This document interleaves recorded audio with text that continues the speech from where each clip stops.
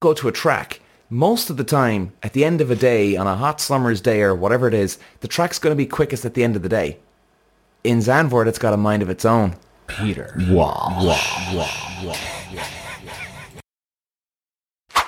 Yo, everyone. Welcome back to the show. Well, what's everybody thinking of Formula 1 this year, huh? Let's have a look at the rest of the season and what to prepare for. I'm quite excited about this one today. As much as I love Spa, and if you heard my last episode, the way I was going on about Spa, I'm obsessed with that place. Zandvoort, the next race coming up, is my home circuit. Now, I'm an Irish guy, Irish driver, but actually, people would say Mondello was the place where I used to race in Ireland. But actually, guys, Zandvoort in Holland, it was my track. It was definitely my home track. Still is my home track if I ever think of a home track. I spent a lot of time there. And we won't get into it too much today because we're gonna wait at least. Now, we have a bit of a summer break, as a lot of you know. Let me just double check the schedule first here now, just to make sure. And August 25th to the 27th, that is Zandvoort, the Netherlands. So we've got a bit to go here. We've got a good few weeks to have a bit of a break. So before we get to Zandvoort, obviously we'll do the normal. We'll do a preview of the race, what to expect. We'll go through the corners in a lot more detail. But I will just talk about it a little bit here today because I'm getting very excited. Getting very, very excited. Excuse me. Zandvoort actually is one of those tracks that it's actually an advantage for all the Formula 1 drivers right now, simply because none of them know the track. None of them have circuit knowledge around there. So they're all coming from the same starting point. And it's funny because turn 3... Now, guys, let me just... Actually, I'm going to share my screen with you here now. Bear with me. And, okay, here we go. So you can see here, guys, where my mouse is, right? By the way, if you're listening on Spotify or Apple, I'm just going through the track here, but I'll obviously do my best to explain it. So turn 3 is very, very important. It's not the most important corner on the track. Basically, turn 7. Now, if you can see it here on the screen, guys. So turn 7 is the long right-hander going downhill. Very tight. The cars, I mean, it's amazing the size of Formula 1 cars these days. They're huge. They're colossal. So even for those cars going through turn 7, it's it's fucking tight. And you should check it out on YouTube, guys, because even when you watch the onboard, I mean, it's a fucking tight track. It really is, especially for these cars. But turn 7, turn 8, and turn 9 is definitely the most important part of this track. And I know this because this is my home track, baby. And you see, normally I'd be singling out one corner, but it's kind of weird. 7, 8, 9, they all flow. There's this beautiful rhythm to all three corners. It really does feel like one corner altogether. I mean, it's great. It really is. Because the most important thing about turn 7, 8, 9 is you've got to be smooth going downhill in turn 7. You've got to keep it nice and smooth. Keep those engine revs up because you are going downhill. You're gaining momentum going down as well. And you're going into turn 8. Now, turn 8, probably the F1 boys, depending on their gearing, of course, they'll probably go through 7 in 7th gear, I would think, really. Maybe 8th, but probably 7th. And they're going to probably jump down 2 gears, I would think, going into turn 8, and then another 2 going into 9. So they're going in 7th, in turn 7, they're probably going through in 7th. In turn 8, they're probably going through in 5th gear.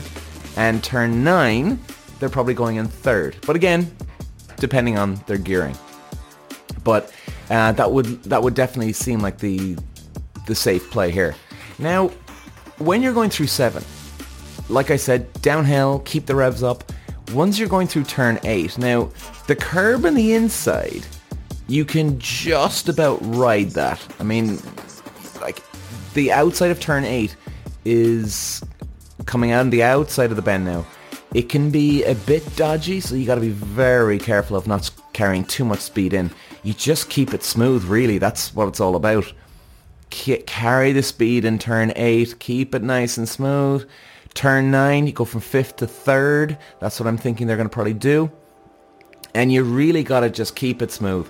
Keep it smooth, because also running into turn 10, which is a long left-hand sweeping bend, got to keep the speed up too. Not as important as 7, 8, 9, because turn 10 is quite easy, I have to say. You just fucking put the shoe down, carry the speed in as much as you can. And it's such a long, wide part of the track that it feels like it goes on forever. Now, I think Red Bull, they're definitely going to be the ones to beat around here, there's no doubt about it. Now, obviously, for the next Grand Prix, we'll do an onboard, right, when we'll discuss it in a lot more detail. It's great now that we're doing it these days. So, Zandvoort, it's like a karting track for the Formula 1 cars now. It's a great track. I think they all enjoy it. They definitely enjoy it. There's a nice flow to Zandvoort. It's just by the beach as well. So it's funny because a lot of the sand gets blown up onto the track. And so the track can always change midway through the day. I mean, for instance, when you go to a track, most of the time, at the end of a day, on a hot summer's day or whatever it is, the track's going to be quickest at the end of the day. In Zandvoort, it's got a mind of its own. It could be slow as hell by the end of the day.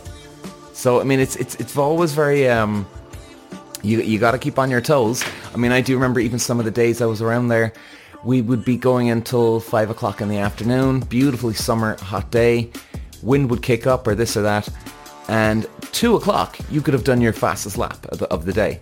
All of a sudden, come 4:30 or 5 o'clock, you're looking at the stopwatch and going, man, what the fuck is going on here? And it's just because the track is slower. You know, so really, you'd have to know the track, like, you really would. Okay, so let's keep this going. Now, let's have a look at the schedule, guys. And I suppose what to predict coming up for the next few races. Now, obviously, for every Grand Prix, we'll get into it in more detail. But I think we can just do an overall one for now. Netherlands, I mean, well, Christ. You got to be putting your money on Verstappen, obviously, you know, the homeboy hero, his home track, even though it wasn't necessarily his home track. You know, I don't think he actually even ever raced in Zandvoort when he was younger. Because we all go different direction ways, you know, as we go. But yeah, Verstappen's looking good here. I think Hamilton and Russell, I think they're going to do quite well around here. They went well at Mercedes. Mercedes went well at Brazil, Monaco, the last few years, the tighter tracks. So I think they're going to have, you know, and even Hungary, Lewis Hamilton put it on pole, right? Where else did he go well? I mean, Monaco, yeah, that was it. So they've done some upgrades. I think they'll do well around here. I think they'll do well. I don't think they're going to have the pace that Verstappen's going to have. I think Verstappen's going to probably put it on pole by 0.2, 0.3, which is a lifetime. But hey, we'll see, huh? We'll see. After Netherlands, we're going straight into back-to-back week after. We got Italy, Monza. Well, that's going to be a fascinating one because I think McLaren could do really well around there. Because their car is good at the high speed right now. Now, this isn't high speed bends per se, but this is just a high speed track. So again, the balance, will they get the balance right? I would say you definitely keep your eye on Verstappen for the win at Italy. And I think McLaren are going to be big around there. I think they are. I don't think Mercedes are going to have it. I just don't. Singapore next, which would be a slow, twistier, tighter track. Definitely, I think you're going to have Verstappen, maybe Perez, maybe. Verstappen up there. You will have, I think, McLaren, Mercedes. I think they're going to go well around there. Japan is next then. And I think Japan is a high-speed track. I think you're going to have Red Bull and McLaren. They're going to be the top two, I think. Absolutely. Qatar, I think you're going to have Red Bull just dominate that weekend. I really do. And I'm not painting a very good picture here, am I, guys? It just sounds like a bit boring here, what I'm saying. The US, Houston, McLaren, Red Bull. I think they're going to do well around here. Mexico, well, I mean, I think Red Bull are going to give Perez the equipment for Mexico. I think they will this time. Now, am I right or am I wrong? Let's see, but hey, look, keep Perez happy, keep his sponsorship happy, keep everybody happy. Everybody will be grand. Everything will calm down then. So I think you'll see Perez do quite well at Mexico. Brazil, well, definitely I would keep an eye on. Red Bull, of course, Verstappen. Hamilton and George Russell. As we know, Russell won here. Their car definitely goes well around here.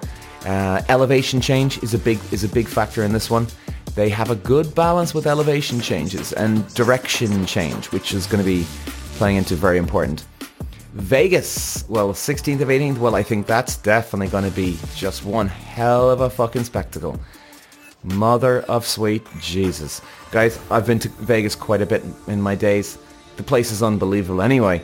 I can't even imagine what Vegas is going to be like. They're going to be going down that strip at night time. Christ alive. It's going to be ridiculous. Absolutely fucking ridiculous. Abu Dhabi, well, you think you'll have Red Bull kicking ass there. I think they're going to have a big advantage of everybody. Oh, by the way, going back to Vegas, hard to know with Vegas. Haven't seen the track quite yet. Now, I must actually check it out on the PlayStation, believe it or not. Funnily enough, you can get a great idea of a track on PlayStation. Remember when I was racing Formula 4, there was the PS1. Yeah, we're going back that fucking far, lads. And I was racing Spa, and it actually gave me great circuit knowledge going into that weekend. I literally sat on my PlayStation for days and days and days, just watching, observing, getting the flow of the track. So I think, I'll check that out anyway, and we'll obviously do a preview as well. Championship predictions. Well, I mean, look, guys, Christ, it's so... Verstappen is just killing this. I mean, he's on... Let me have a look there now. His season is going bloody well here. 314 versus 189. Heavy maths here, Peter. What is that now? 114... 124, 125 points ahead. Good lord. So guys, that's 5 races. Unless Perez won the next 5 races and got the fastest lap for each race, then he'd take the lead. Isn't that right? I think he would, and he'd only have it by 4 or 5 points. So, I mean, Verstappen could have the championship sewn up by, let's do a prediction on that one now, actually, guys. So if he's got 5 races in hand, right? If that keeps going, 1, 2, 3, 4, 5, he could have this wrapped up in the next 4 races. My God. There's 9 to go. So if he wins, if he just finishes on the fucking podium for Italy, Singapore, Japan, Qatar, does that give him the championship win? Maybe... Oh, I can't even think here now, guys, but it gets him close enough. He may have to do one more round, but I would say now, guys, I think if he actually wins the next 3 out of 4, and he finishes on the podium for one of the next 4, it's all over. It's a done deal. Like, absolutely done fucking deal. Jesus. There hasn't been a championship like this that actually would get to this level where it's wrapped up this early. Or maybe Hamilton did, not sure. But man, guys, it's going to be... there's been some drama here, hasn't there, though, in fairness? There's been some good drama here throughout the year. It really has. And I think it's going to be fascinating to find out what they'll do with Perez. Will they give him the equipment? Because I'm telling you now, guys and girls, he ain't getting the fucking equipment, okay? Now, you could say Verstappen would maybe have an edge over Perez. You could say that if they were 2 tenths away from each other. 1 to 2 tenths away. Now, yes, Perez has made some mistakes. He's hit the wall in Monaco. He's had this, he's had that. The team even made a mistake. The team and Perez made a mistake in Silverstone. Or maybe it wasn't a fucking mistake. You never know. So, you just don't know what's going to happen. It's looking good for Verstappen, but hey, this is Formula 1, baby. You never know. You never know. And I think it's going to be very fascinating to find out, can McLaren bring the fight to the top teams? Obviously not Red Bull. You know, it'll be great to see McLaren get the top podium again, you know. I think so. There's going to be plenty of action. And we've got Vegas coming up. I mean, Jesus. We got Japan coming up, which is always a brilliant one. Singapore, fantastic scenery there. The track looks quite fucking hard, I gotta say. But it looks a cool track. It really does. So, yeah, let's just leave it there, guys, today.